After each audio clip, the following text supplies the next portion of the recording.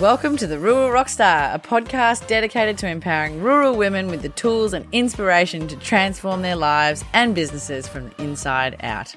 I share my journey of survive to thrive in life and business, and I show what it takes to be an entrepreneur. I also interview other rockstar women from around the world to inspire you to do it too.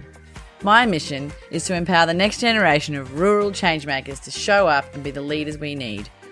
I'm Katrina, your rockstar host. Let's rock. Hello and welcome back to the Rural Rockstar. I'm your host, Katrina Myers, and today I'm joined by my gorgeous good friend, Meg. Hello, Meg. Hi, Katrina. So excited to be here with you. I should say Meg Durham for those of you who aren't as familiar with Meg as I am. But Meg is my wonderful friend who many of you will know has been on the show before.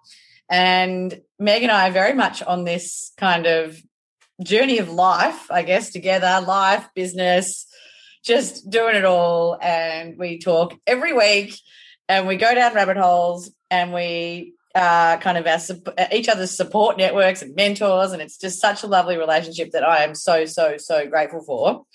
And after the last episode, Meg sort of shared her story with us and kind of gave us a bit of her background and talked about change and her experience of, managing big life changes. And we thought there is so much more to talk about here. We need to do some more episodes. So we're going to record a series of episodes and we're going to go through different topics.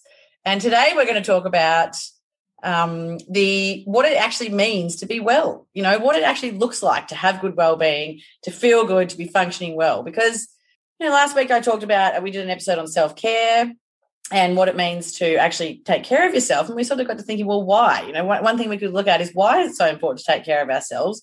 What is the difference between surviving and thriving, which Meg and I talk about a lot?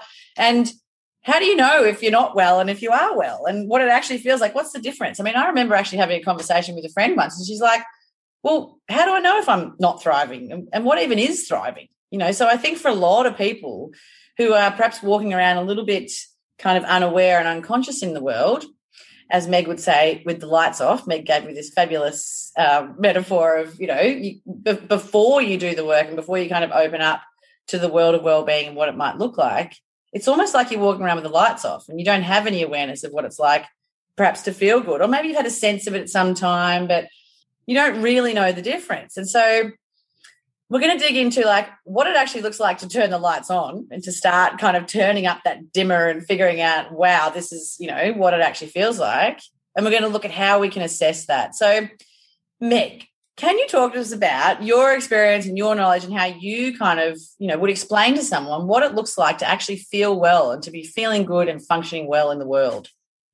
It's such an interesting question because what it feels like and looks like in my life is completely different to what it feels like and looks like in somebody else's life.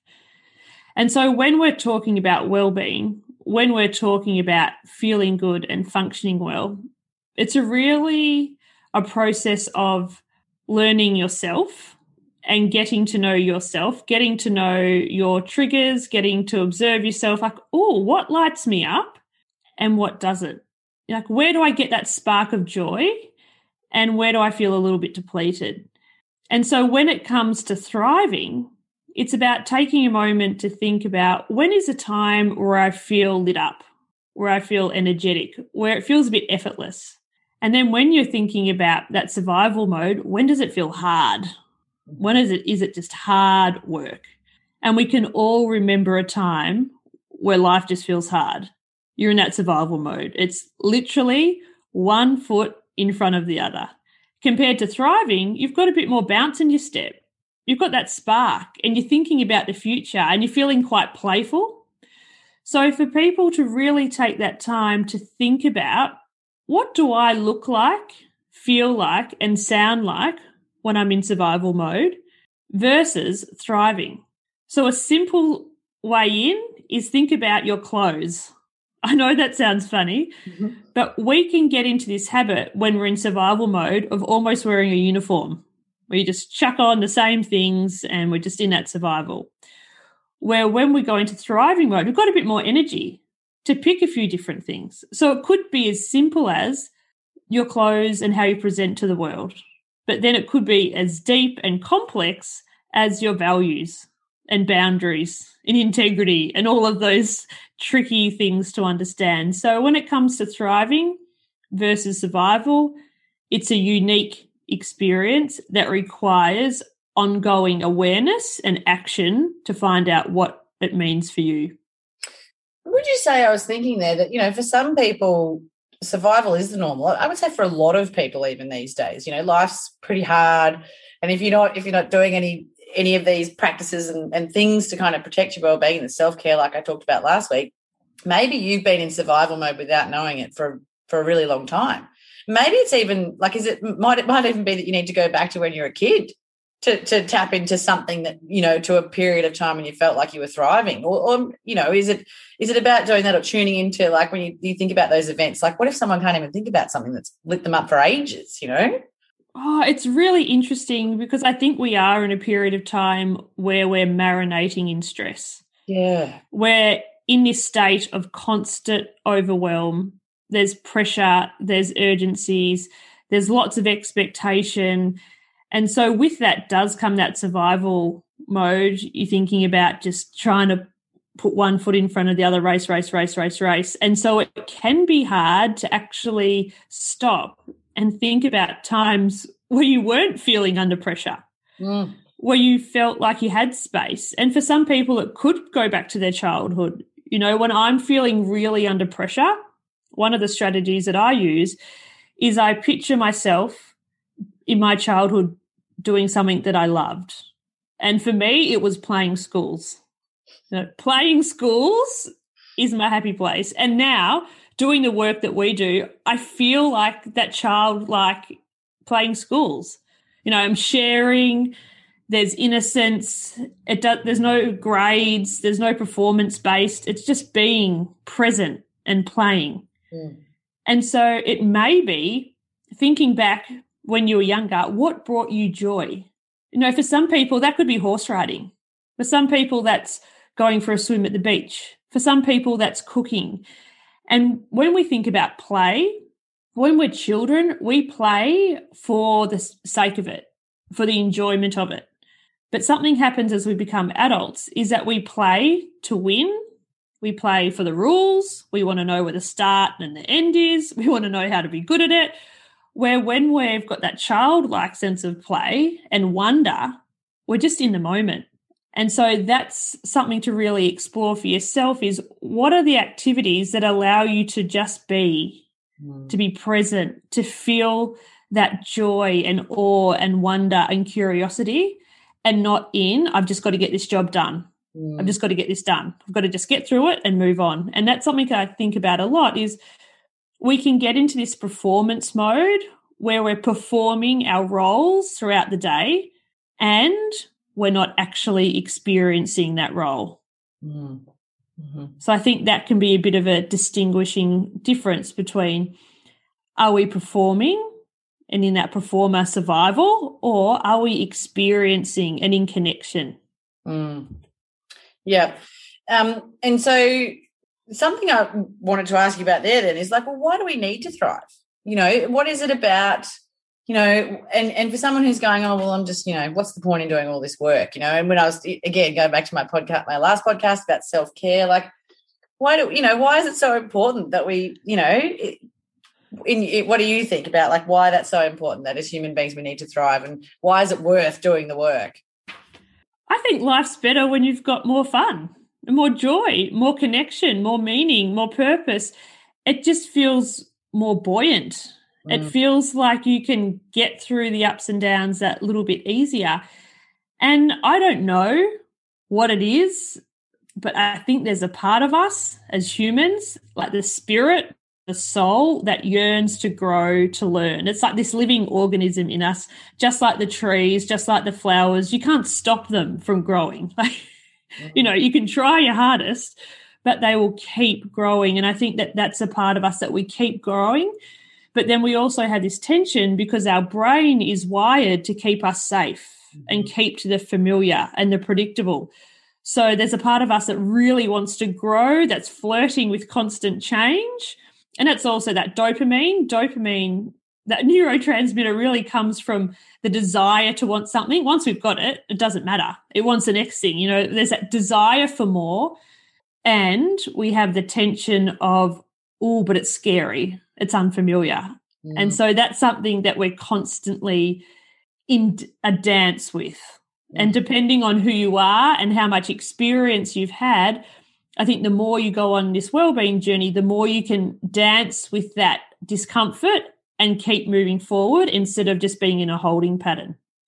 100%. And that's what I was thinking there, actually. That's certainly been my experience. And that is sort of, to me, that is one of the benefits of being of thriving.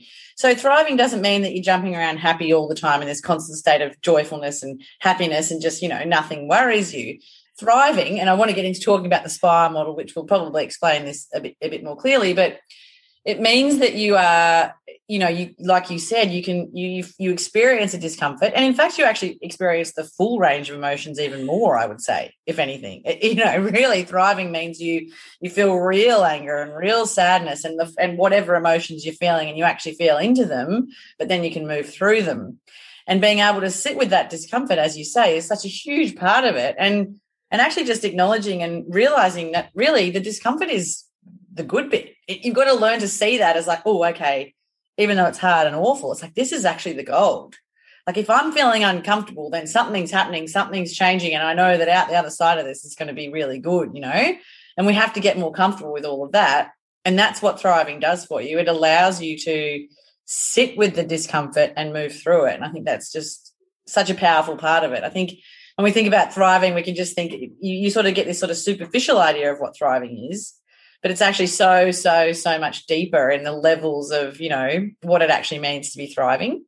So can you talk us through the SPIRE model as a way of kind of, because I think it's a really nice, well-rounded model of looking at, you know, what it actually means to have, they call it whole being and whole. I'm not wholehearted, that's Brene Brown's word, the well-being, but whole being. So tell us about the SPIRE model and how that kind of relates to all of this and why it's a good way of looking at. So according to the Whole Being Institute in the US, they've got a model of well-being that's SPIRE. And for you and I, it's the one that resonates with us most deeply on an individual level. Yes, there's a million other frameworks out there, but this is the one that really lands for both of us. And so SPIRE is your spiritual health. And when they're talking about spiritual, they're not talking about your religion. They're talking about your spirit. How congruent is your life with who you are, not who you think you should be. And then the P is the physical. So we can relate that to what we talk about all the time, which is the battery. So your physical health. The image that I have is, how's your car running? Like that's just your physical body that's getting you from A to B. I is your intellectual health or your intellectual self. How stimulated and challenged are you? How much growth are you experiencing? You know, because we can get into stages of our life where we're working hard, we're really busy, but completely unstimulated. So intellectual health is really, really important. And then we have R, which is relational. And when it comes to relational health, the first layer is your relationship with self. Mm-hmm. How do you care for yourself? How do you regard yourself? And then the E is emotional. How do you manage your emotions? Do you feel like you're at the mercy of your emotions and your triggers, or are you able to self-regulate and work through? So that gives us a broad sense of all the different facets of what it takes to feel good and function well. I like to look at it like a big buffet. You know, there's, you know, the little bit here and a little bit there, and it's up to you to create what works for you. So I like to almost think about being well is a universal, unique process, because they're universal things that we need to do, like the SPIRE, but it's unique in how that manifests for you. Mm-hmm. That's the challenge, though, too, isn't it? And that makes it challenging on a lot of levels, because there is no like, here's what you need to do to have good well-being. It's not like a textbook. This is a list. I mean, there's a world of information out there, but there's no, this is the one true path to enlightenment and living your best life. Like, it's just, That's all part of it. The other part of that can be challenging is that when you see someone else who you think needs to change or to feel good or to, you want to try and help them improve their lives, like that's really frustrating as well, because you can't say to anyone else, here, just go and do this and you'll be right. I think that's it's such a challenging part of it, is that there is no roadmap. But I do love that we have these models, and there's so much out there now that can help us to have a better understanding of what we need to do. I mean, the SPIRE model does sort of paint a picture for us of what, the kind of overarching things that we need to do. And then under that, we can pick and choose and, decide what fits for us under each of those things. Like take, for example, physical exercise. I mean, there's a million things you can do to keep your exercise, to exercise well and to keep your body physically healthy, isn't there? I mean, it's like under each of one of those things, there's a lot of things that you could individualize just for you. The spiritual one is interesting, I think, isn't it? I mean, that's something that I have only learned about in more recent years, really. I mean, I would never have, I thought spirituality was just weird and fluffy and had no concept of it, or it was just completely based on religion and you had to be religious to be spiritual. So it's interesting that's part of one. And really it's just about that connection to yourself, isn't it, spirituality? At the end of the day, it's sort of mind, body, soul and connection to yourself. Is that how you would describe spirituality? Yeah, I really do think it comes back to that connection to self. And something that I'm exploring more and more is this idea of self-trust. I think we talk a lot about self-compassion, self-care, all of these things. I think underlying all of that is self-trust, that we trust ourselves to do what we need to do in the critical moments. And I think for a lot of us, we actually don't trust ourselves. We make commitments or we say we're going to do something, but really we know we're not going to do it. And I feel that over the last 10 years when I've been involved in this work is that my self-trust muscle has got stronger and stronger. So if I say I'm going to do something, high chances are I'm going to do that and make that happen because I trust myself. I trust the process. Where I think when you're starting out, it's hard to trust the process because you haven't experienced it enough to know that it does work out, that pain that we talked about earlier, that burn, that emotional burn of this is so hard, I can't do this, what am I thinking? That's really important. Just like in physical activity, when we get that burn, that's when things are changing. That's the neuroplasticity. That's when we're stretching and doing things differently. And you do get to the other side like, wow, I did that.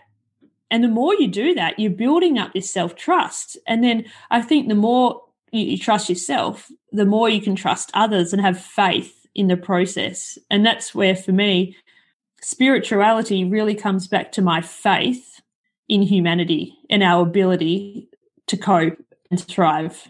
I love that. And I've got a question about change, but I just want to read spiritual, the definition on the SPIRE model is leading a meaningful life and mindfully savouring the present as well, which I really love that as well. And that's kind of what you're saying, that connection to self, connection to the world, connection to the, humanity and all that kind of stuff. But when you were talking there about, you now trust yourself. And so you know that if you say you're going to do something, you trust yourself, you can do it, you can push through the hard bit, and you know that you'll, like say you want to start a new exercise regime or something, you know that you'll be able to follow through on that if you set your mind to it. But at the start, this is the hard part, isn't it, for people, because they don't have that trust, and maybe they've got no trust in themselves because they've tried to go on a diet or they've tried to lose weight or they've tried to get happy. Like they've tried so many times, but each time they end up right back where they started. So what's the advice for someone who's like, okay, yeah, that's great, but I've tried, changing so many times, but I can't push through. Is it really just building that awareness more about just like it is uncomfortable as well? And what else is your advice for those people who are just like, all right, well, I really want to make change, but I don't trust myself and I think I'm going to fail? I think the reality is you are going to fail. Like that is a part of the change process. Like falling off the wagon as such, that's a part of it. If we take it right back to watching children learn to walk, they don't just get up and walk. They get up and fall down. They get up and fall down, and they're so happy about it. They're like so happy with themselves. They're thrilled. They're clapping. They're like, look at me. Did you see me? That is how we grow and learn. It's messy. It's uncomfortable. And eventually, with enough practice, you get that moment of lift where it happens.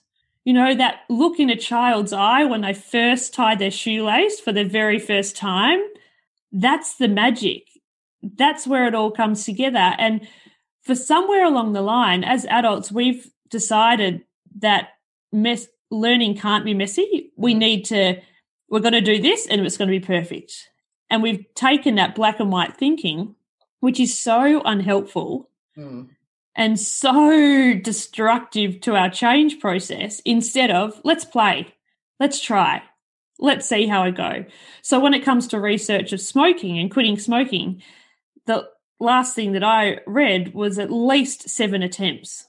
Like, it's normal. We need to have lots of attempts before we actually crack it. So instead of beating yourself up about, I only got to Monday afternoon on my new health kick, think permission to be human, next chance, next chance, next chance. Something that I love to share is when I was first teaching body pump. Those people who don't know what body pump is, it's a group exercise class to music with weights. And it was my very first opportunity to be the instructor, and it was just for one song. And so the song was a chest track. And I had practiced and practiced and practiced. I knew exactly what I needed to do, what all the choreography was, got up onto the stage, got started, and I just couldn't get it out. I was like, and in my head I'm thinking, I missed it, miss it again. The poor audience just did singles for the whole song. I think it was like Bon Jovi, It's My Life or something. And I am just dying inside. I missed it. And I was so embarrassed, and they just thought it was hilarious. And the only way I got better was just showing up again. And then I got a few cues in, and then I got to a point where I'd listen to a song in the car once, and then I'd just make it up on the spot. So it's all about practice. You know, neuroplasticity, growth and learning, it is just repetition. Try and try and try to eventually you get that moment like, oh, I did it, that shoelace moment. Do you know what I was thinking about when you were talking about the baby analogy and the little baby crawling along and standing up? And not only are they so excited, but everyone around them is so excited, watching them fail and learn. And it's actually like, as a parent too, it's like so beautiful to watch, you know. And I think maybe that just made me think about relating that to the support crew that we need when we're trying to make change as well. And that, you know, again, often these days we're so judgy of each other too, you know, and whether we're trying to start a new business or we're trying to, you know, go and put ourselves out there and speak up, or we're trying to change something with our health, having that support network of people around you is so, so important as well, isn't it? That's a really important part of it on your wellbeing journey and part of thriving, really, isn't it? Because you need those cheerleaders. It's fundamental. I would not be where I am today without support. Yeah. We need that connectedness. We need other people to believe in us when we don't think we can do it. It is absolutely vital. We're humans wired for connection, and having people believe in us, witness our growth, witness our struggle, that is imperative to moving forward. That just reminded me, can you tell us your 5 C's again? Because that relates well to this, doesn't it? Like, it's what you need to, and how do you explain the 5 C's? It's what you need to move to change, or to create change, or to... Well, 5 C's are 5 elements or capacities, capabilities that you can cultivate. Oh, look at all these C's. So many C's. So they're essentially all muscles. They're all capacity building exercises when it comes to change. Mm-hmm. And so the overview is compassion, commitment, courage, consistency, and community. Yeah. Because I've often thought about it. When I look back over my life, I was never someone who got the blue ribbon. I was never the best at anything. I was never a fierce competitor. It's just I don't have white line fever. I remember finishing like, oh, well, they won. They played better. And that was it. But I'm a fierce participator. I'm in the game. Like, I'm a complete try-hard. Like, I try hard and I have a go. And that's where I think that's helped me in my growth journey because you learn all these C's. Because these C's are things that we can internally develop and strengthen. They don't require other people and their validation or their feedback or rewards or trophies. This is the internal. And so when we talk about self-determination theory, it's about the internal capacity that I have choice and what I do has meaning in the world. So when it starts with C, the compassion is start where you are. You're human. If you've got zero trust in yourself, that's where you are. So what small act can you do to build up that evidence that you are trustworthy?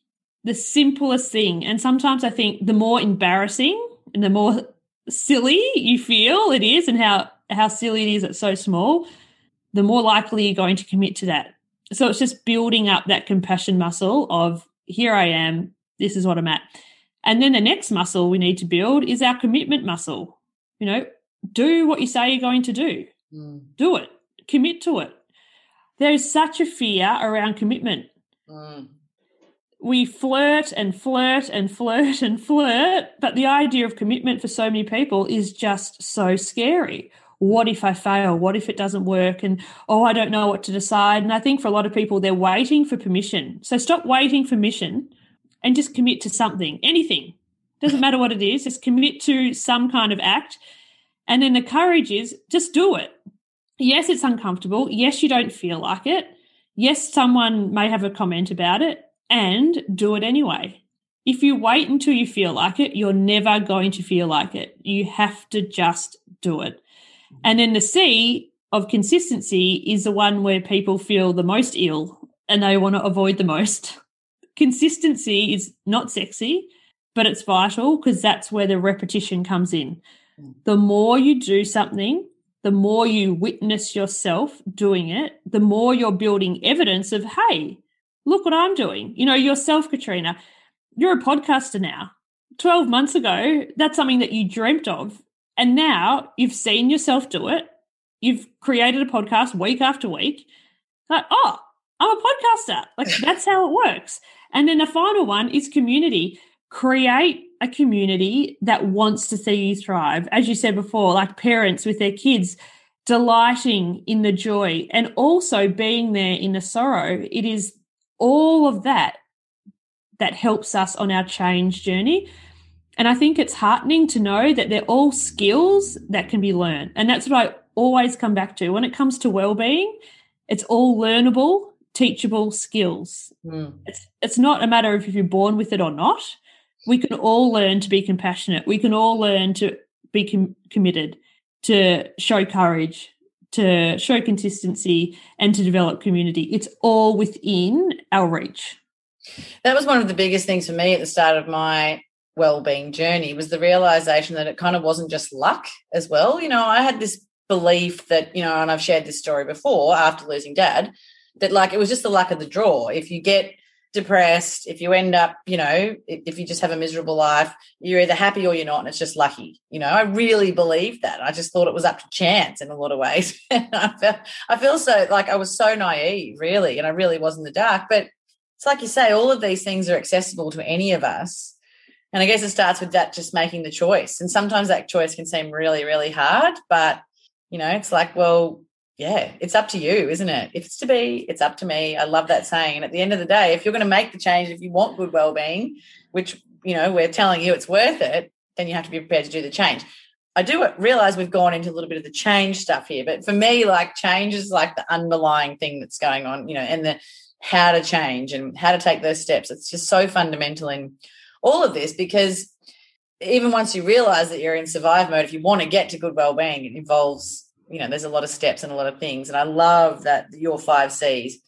I was thinking compassion is overlaid through all of those. And you have that brilliant quote at the minute, if compassion is the chorus. How does that one go? So I was sitting down looking at this framework and I was really irritated because I couldn't find a place for compassion, because I kept thinking, oh no, but it goes before courage, but you need it kind of after courage and then after commitment. And then I sat back and thought, if change was a song, compassion would be the chorus. Yes. We always have to come back to compassion. And I think for a lot of us, it is a skill that hasn't been cultivated yet. Mm-hmm. And it is possible because a lot of us have this idea that we should know better. We should be doing things differently. And we can speak to ourselves in such brutal and terrible ways. And when people say, well, I can't be kind to myself, that's a bit weak, I'm letting myself off the hook, I step back and think, well, how's it working for you? You know, if it worked for you, your current voice, you would be doing things differently.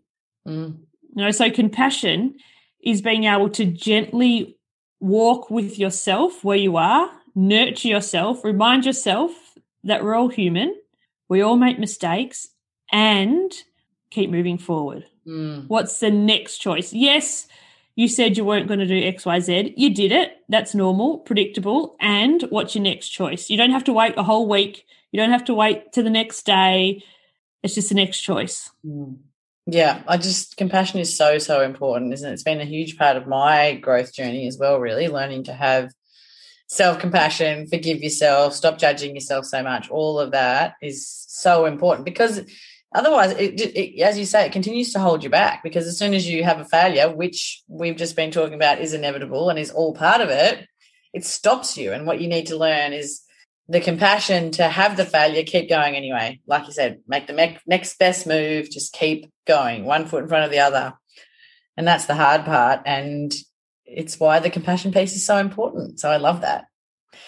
Was there anything else you wanted to touch on today, Meg? I think this has been a lot of information for people in one session already. Like, I just love it. And I think we will, you know, we definitely need to go more into change and the process of change and implementing change again next week or whenever the next episode is as well.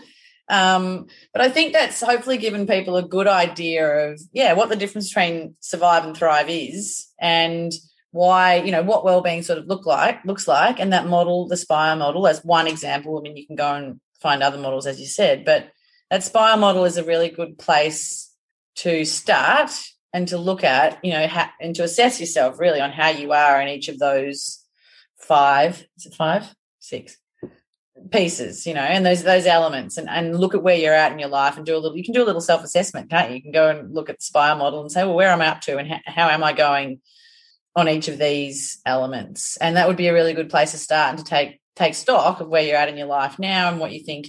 And then if you're thinking, oh my goodness, I'm nowhere on the Spire model, it's just all a disaster and I'm, you know, miserable and it's all horrible, then small steps, you know, and like you said, think about, would that be your advice of the place to start? Just really start small, think about something that lights you up and where you can feel those moments of joy to, you know, set yourself in that other direction. Is that the best place to start?